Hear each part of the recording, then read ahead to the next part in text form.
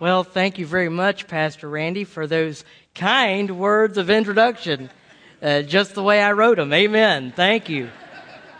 I tell you, I have known Randy now for 89 years, and I got to tell you, he's one of my best friends in the whole world. For 8 or 9 years, I know there's nothing that man would not do for me. And for 8 or 9 years, I know that there's nothing that I wouldn't do for him. So for 8 or 9 years, we've done nothing for each other. That really is the sad truth. Well, I am glad to be here this morning. I wonder, as we get started, have you ever thought you knew how to do something right up to the point that you actually started doing it, and then you realized in a matter of minutes that you have no idea what you are doing?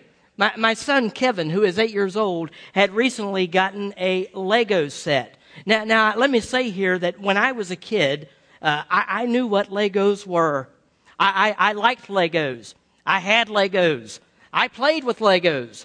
But the Legos I had as a kid were very big and bulky. You remember these things? And they only had like 4 colors: red, yellow, blue, and green. And really, the only thing I ever made out of those Legos was like a big tall building or a square or that car. You know, I call it a car. It really just looked like a flatbed trailer with 4 wheels on it. You know what I mean? And so my son Kevin gets this Lego set, and nowadays apparently they're a little different because they come in a box with, 87 million pieces and colors I didn't even know existed. I mean, is it just me? I've never heard of jonquil or opera mauve or viridian. To be quite honest with you, it sounds more like a fancy car name than it does a color. I can just hear some announcer coming on saying, "Come test drive the new 2012 Jonquil." So anyway, so here I am. Kevin has got this Lego set, and he's got all these pieces. They're scattered all over the floor, and I'm thinking, there's no way, but there's no way I'm going to get this thing together, because on the box there's a nice picture on the box of what these Legos are supposed to look like when correctly assembled. You know what I'm talking about? They've got this nice picture there, and inside the box, there's a handy little instruction booklet. Now, when I say little, I'm not exaggerating here. It is about the size of a dollar bill, and as you open it up, you realize the instructions that are printed on it are printed with a font size of 2 for your reading pleasure. So here I am on the floor with all these pieces. I've got out my magnifying glass so I can read this instruction booklet. And you know what I'm thinking? Man, there's no way I'm going to get these pieces to look like the picture on that box. And after about 3 hours, I'm even more convinced of that. After about 3 hours, I'm frustrated, and I'm only halfway through. And when I say halfway, I think I'm being generous here. And so I'm a little frustrated. And so I tell Kevin, I got to step away from this. Man, I got to step away from this. I got to take a break. I'm going to come back to this later. Now, later in my mind means probably next year. But in Kevin's mind, it meant about an hour, because about an hour later, he comes into the den where I'm seated and says, "Dad, will you please come help me put these Legos together?" Well, I reluctantly get up out of the chair. I walk into the living room only to discover that Kevin and his sister Berkeley have figured out how to put this whole thing together. They've assembled the whole thing, and it looks great, and I'm proud of them. But the whole time I was sitting in my chair in the other room, I'm thinking, there's no way I'm going to get all them pieces together. And to be quite honest with you, I was starting to believe that the toy manufacturers had made a huge, colossal mistake. They'd put the wrong picture on the box. I was convinced of that.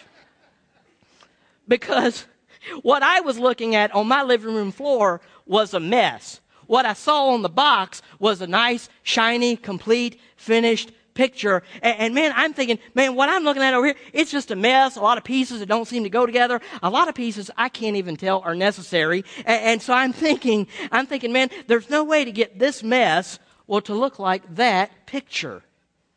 Would it surprise you to know this morning that God has a finished picture of you? And it is a picture that He dearly loves and treasures.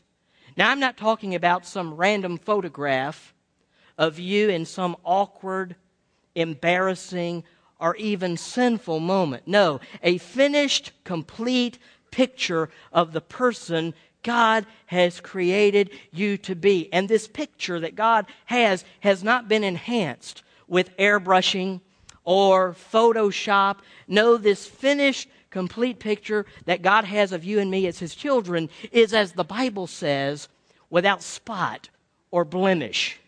Well, I don't know about you, but sometimes I feel like I have more spots than a Dalmatian puppy and more blemishes than a teenager with a bad case of acne. You know what I'm talking about? And I can't imagine if God does have a picture of me, a picture that He is genuinely proud of and excited about. I can't imagine what that picture must look like. And you know what? I can't imagine that picture looks anything like me. Because you know what? The me that I know is a mess. The me that I know is a mess. Have you ever felt that way? Have you ever wondered if God ever feels that way about you? Well, if you've ever felt that way, I believe I have some encouraging news for you this morning. And I want you to take your Bibles and I want you to turn with me to the New Testament book of Philippians. As you thumb through the New Testament there, if you come to the book of Ephesians and take a right, you'll run right into Philippians. I want you to turn to Philippians, the very first chapter. And I want you to look with me at one verse, and that is verse 6. Notice what God says here through His servant Paul in His Word. Paul says, I am sure of this. I am sure of this, that He who has started a good work in you will carry it on to completion until the day of Christ Jesus. Now look at that again. I am sure of this, that He who started a good work in you will carry it on to completion until the day of Christ Jesus. Ladies and gentlemen, this morning I want to talk to you about the finished picture. And right at the outset, I want you to notice a couple of things that Paul tells us that we can know for sure. Number one, we can know that God is working in our lives. Amen? We can know that God is working in our lives. And a second thing he communicates here is that we can know that God will finish what He has started. Now let's look at principle number one. We can know that God is working in our lives. Have you ever thought about that? How amazing that is that we can actually know that God is working in our lives. You know, we live in a world of tremendous uncertainty, and there are a whole lot of things going around us all the time that we don't know. For example, we don't know what will happen to us today. We don't know what will happen to us tomorrow. We don't know what's going to happen to us the next day and the next day. For that matter, we don't know what's going to happen to those we love today or tomorrow or the next day. You see, it could be something good, or it could be something bad, or it could be something that is just difficult or hard to understand. But Paul is saying here, whatever is going on in your life and mine, we can know that God is working in our lives. And you know what? He doesn't just say that God is working in our lives. He says this, that God is doing a good work in our lives. So what is this good work that God is doing? I think a couple of things. First of all, He is working to bring you to the Savior. He is working to bring you to the Savior. And then secondly, He is working to make you like the Savior. He's working to bring us to the Savior, and He's working to make us like the Savior. Now, look what He says here. When He talks about He who started a good work in us. You know where His good work starts in us? It starts with a relationship with Him. That's where His good work starts, amen? By being in a relationship with Him. As we realize that we are sinners, that we are a mess, that we are separated from God. Now, you know what? Not everybody realizes that, and not everybody wants that. Not everybody wants a relationship with God. But can I tell you what God's doing? Man, He's doing everything He can do to bring us to the Savior. And it's as we realize that we are sinners, we're a mess, we're all guilty of breaking God's laws, we're all guilty of ignoring His commands, we're all guilty of transgressing His ways. You know what? We are all guilty of living our lives in such a way as to say, God, I don't need you telling me what to do. I want to do what I want. I want to do what I want, when I want, how I want, and with whom I want. Now, I am a parent. And I've got a couple of kids, and sometimes I'll hear my kids, and they're talking, and then sometimes arguing in the back of the house, and I'll hear one of them telling the other one what they think they should be doing. At that point, the other child will respond and say, "You're not the boss of me." You ever hear that? "You're not the boss of me." Well, folks, isn't that exactly what we do and what we say to God sometimes? By the way we live our lives? By the way we treat others?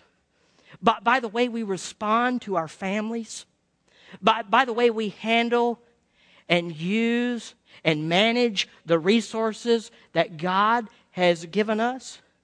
Hey, by the way we indulge our own sinful appetites. By the way we are quick to excuse our own sin, but we're pretty ready and eager to point it out in the lives of others. You know what we are? We are sinful, selfish, and wicked people. And you know what? If it were not for the grace of God, we would stay that way. That's right. We would stay that way, utterly and completely and forever lost and separated from Him. But you know what? Part of God's work, part of His good work in your life and mine is to do what? To bring us to the Savior. To give us the best opportunity to respond to the Savior and say yes to Him. And you know what Jesus said on one occasion? He said, "The whole reason I've come is to seek and to save the lost." Do you realize it is Jesus who seeks after us? It is Jesus who pursues a relationship with us and not the other way around. The Bible says in Romans 3:11 that there is no one who seeks God.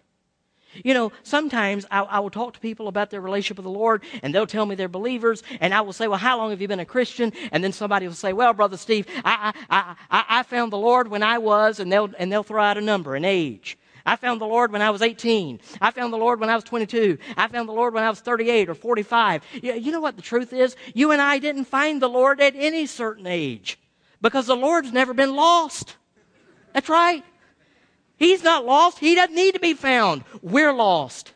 And we need to be found. So part of God's good work in your life is to bring us to the Savior. But not only that, it is then to make us more like the Savior. Romans chapter 8, verse 29. You know what it says? It says, "For whom God did foreknow, He predestined to be conformed into the image of His Son." Think about that. Think about that God wants to make somebody like me, and God wants to make somebody like you, like His own dear Son. That blows my mind. It blows my mind that He wants to conform us, mold us, shape us more and more into the image of Jesus. Now, what does that mean? Does that mean as God makes me more like Jesus, as He conforms me more into the image of Jesus, that I'm going to look more like Jesus? Well, yes. Yes, it does. Now, before you go out and buy yourself a nice white shiny robe and a blue sash to grow across the front of that thing, and you start wearing sandals or growing a beard, ladies, don't do that. It's not a good look. I mean, whatever. However you picture Jesus, I want you to understand, I don't think this is what God is talking about here. I don't think He's talking about our outward, our physical appearance. Because the Bible says that man looks on the outward appearance, but where does God look? On the heart. And you see what God's interested in making you and me more like Jesus? You know what part of us? Our heart. That's what He's trying to get a hold of. Our hearts. He wants our heart to look like the heart of Jesus. And He is in the process of molding and shaping and forming us so that that will happen. Now, you know what, folks? When God gets a hold of our hearts, do you know something? We will look more like Jesus. We will walk more like Jesus. We will talk more like Jesus. We will listen more like Jesus. We will think more like Jesus. We will pray more like Jesus. We will meditate on God's Word more like Jesus. Do you know we will live more like Jesus? We will love more like Jesus. We will give more like Jesus. We will forgive more like Jesus. We will sacrifice more like Jesus. We will act more like Jesus. And we will react more like Jesus. Because the Bible says, if any man, woman, boy, or girl is in Christ, they are a new creation. Old things have passed away. Behold, all things have become new. So God is working in our lives. Amen? He is working to bring us to the Savior. And once that happens, and we have received Christ as our Savior and Lord, you know what He's then doing? He is working to make us more like the Savior. We can know that God is working in our lives, but the second principle that we look at this morning is this. We can know that God will finish what He has started. Man, I don't know about you, but I'm glad to know that. I am glad to know that I can trust that God is going to finish in my life the good work that He has started. Amen? Because I don't know if you understand this, but you know what I think?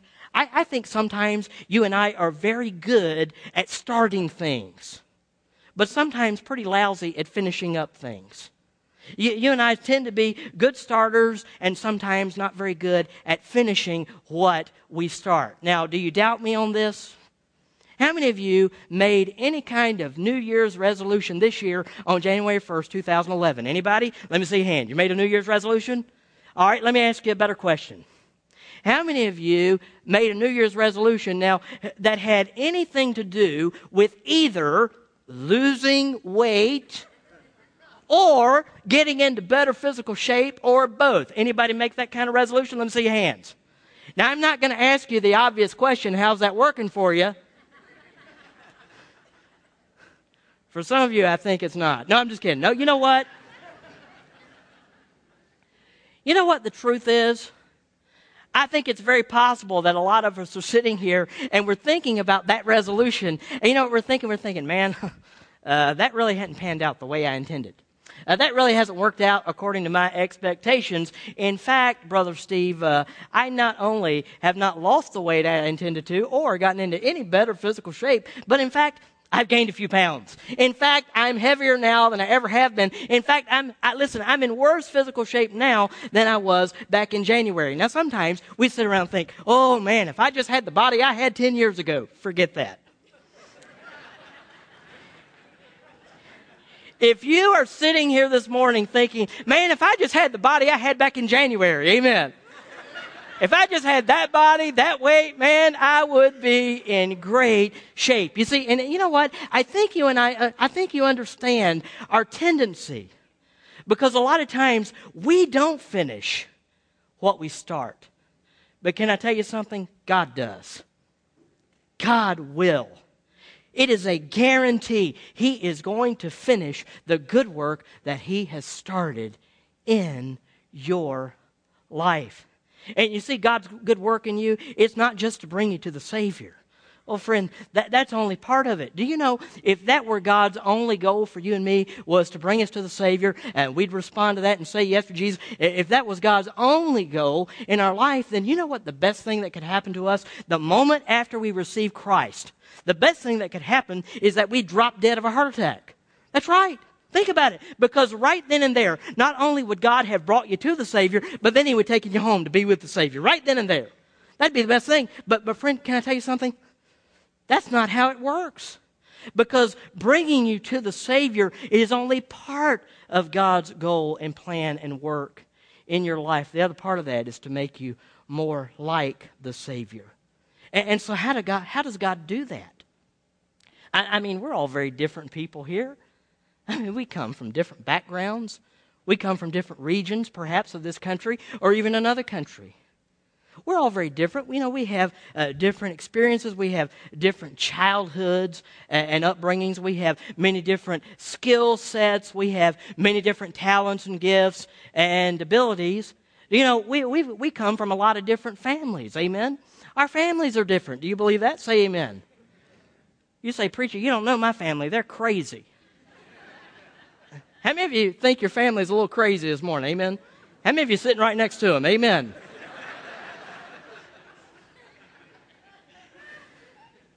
You think your family's crazy, climb up my family tree, you'll find a few squirrels and a lot of nuts. I guarantee it.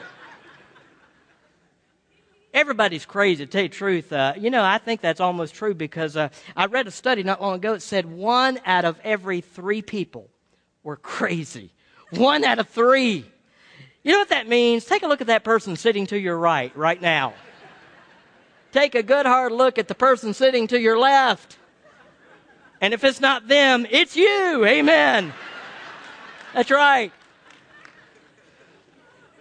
You say, preacher, my family's not only crazy, they are dysfunctional. Well, join the club.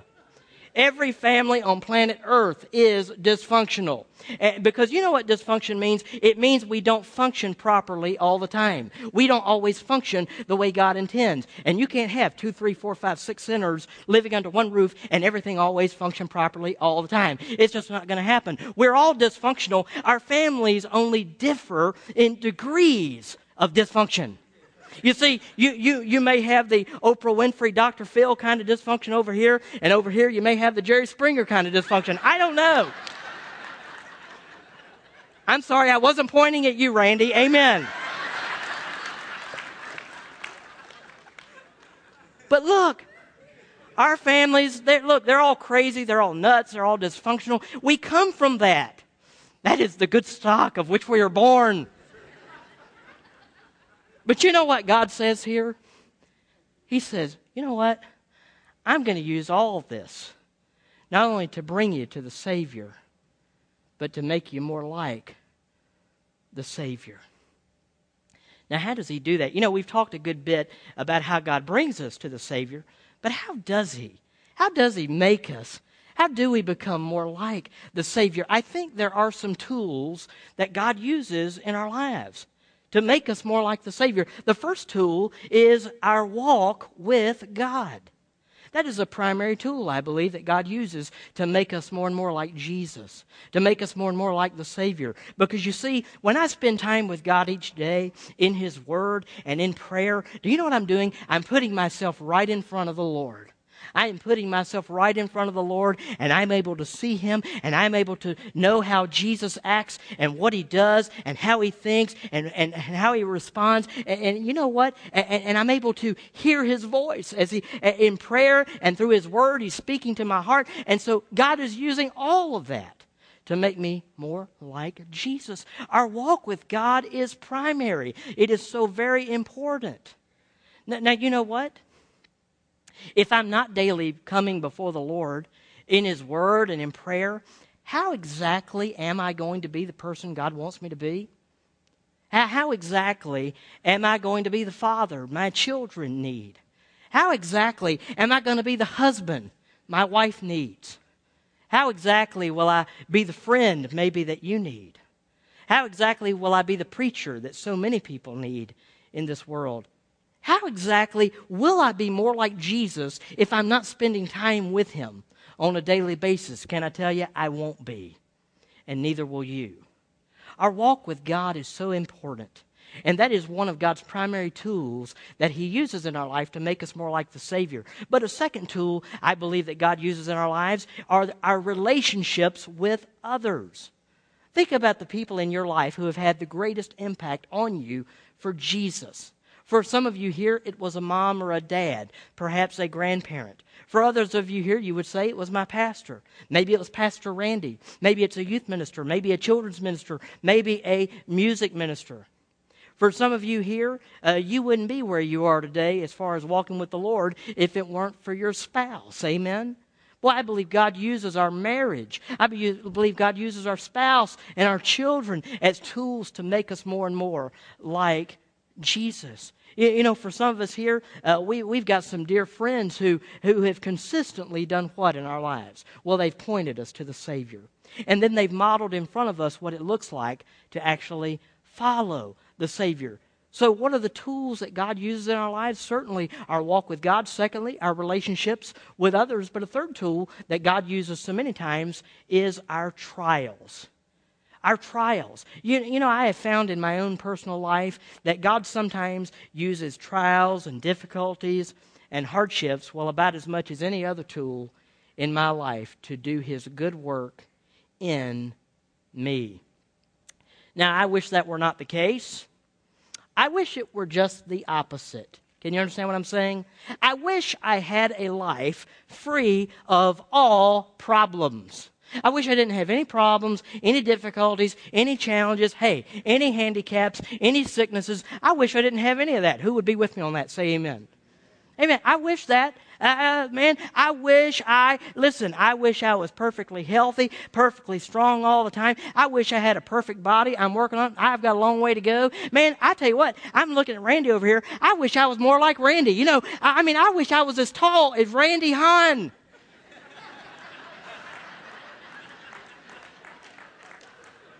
I'm telling you something. You folks don't realize this. He's a giant.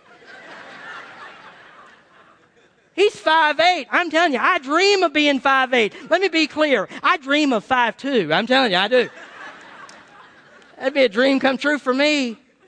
Man, I wish I didn't have any of these problems. And you know what else? I wish at the same time, while I didn't have any of these problems or difficulties or hardships, you know what I wish? I wish God would just do what? Just bless, bless, bless, bless, bless, bless. Steve's one of my favorites. I'm just going to bless him all day. Bless him all day, all night, all night. And you know what I think? You know what I think I would do in response to that? Man, I think, you know what I'd like to believe? I'd like to believe that that would just make me run to the Savior and cling to the Savior and hold on to the Savior and never want to let go and always want to be in His presence. And the more I did that, man, the more I'd look more and more like the Savior every day. It sounds great, doesn't it? But it doesn't work.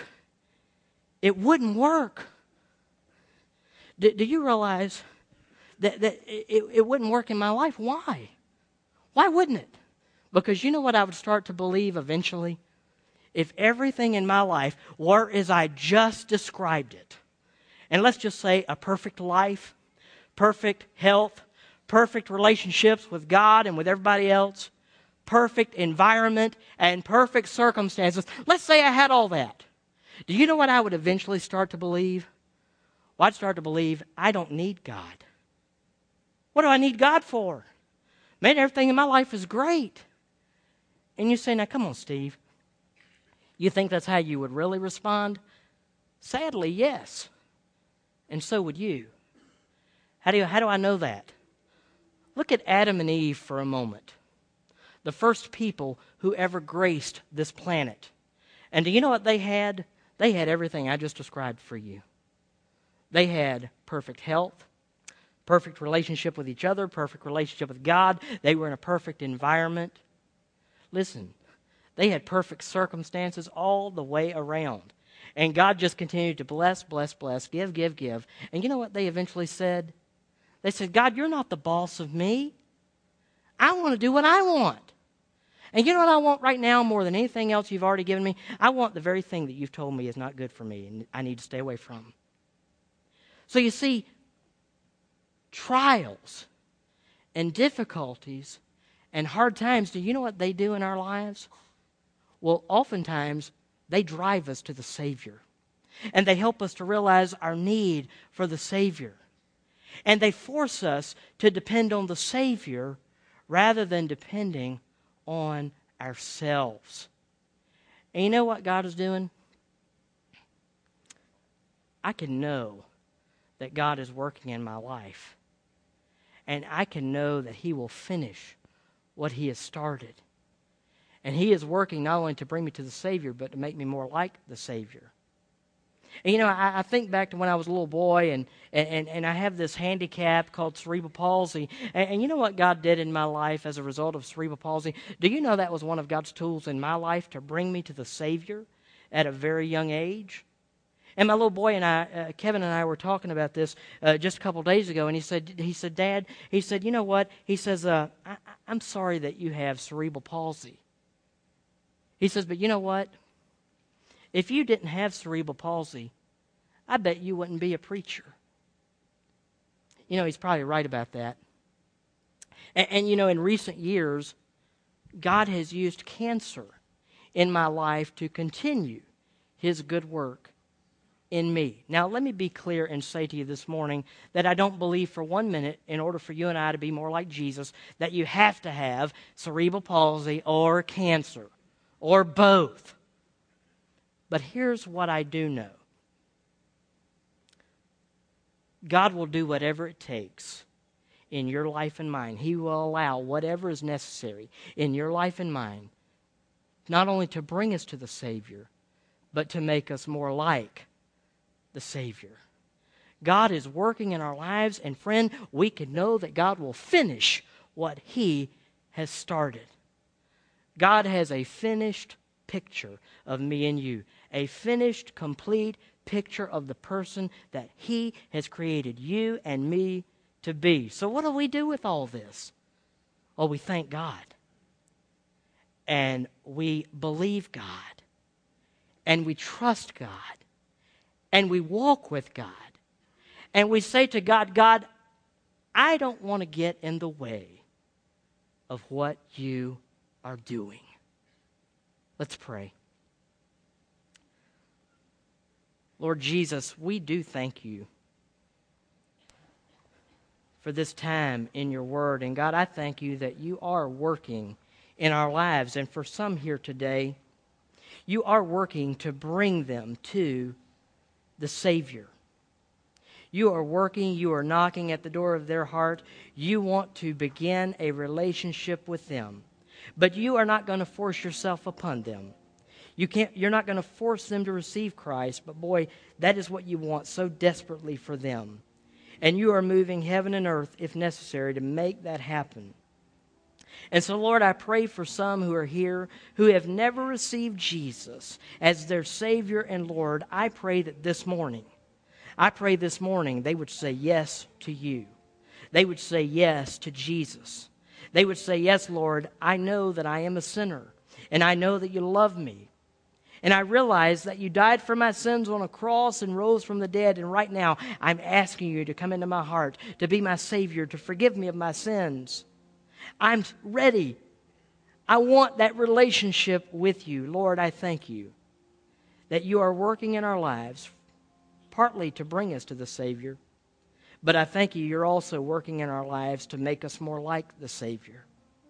And God, for many in this room today, they're going through some tough times and some difficult times, and they don't understand. And God, I think we've all been there, but Lord, I pray that whatever is happening in our lives, we will see it as from you, and we will trust that you are in control, and we will trust that whatever is going on, you're going to use that to make us more like Jesus. God, we thank you that you are working in our lives. God, we thank you that you will finish what you have started. Lord, some are here today, and they are looking for a church home, a family of believers that they can connect with. Lord, I'm thankful that they've come here this morning, but God, you are leading them to join up here. And I pray that in our time of invitation, whatever we need to do, however we need to respond in obedience to you, we will do that. And we ask it all in Jesus' name. Amen and amen.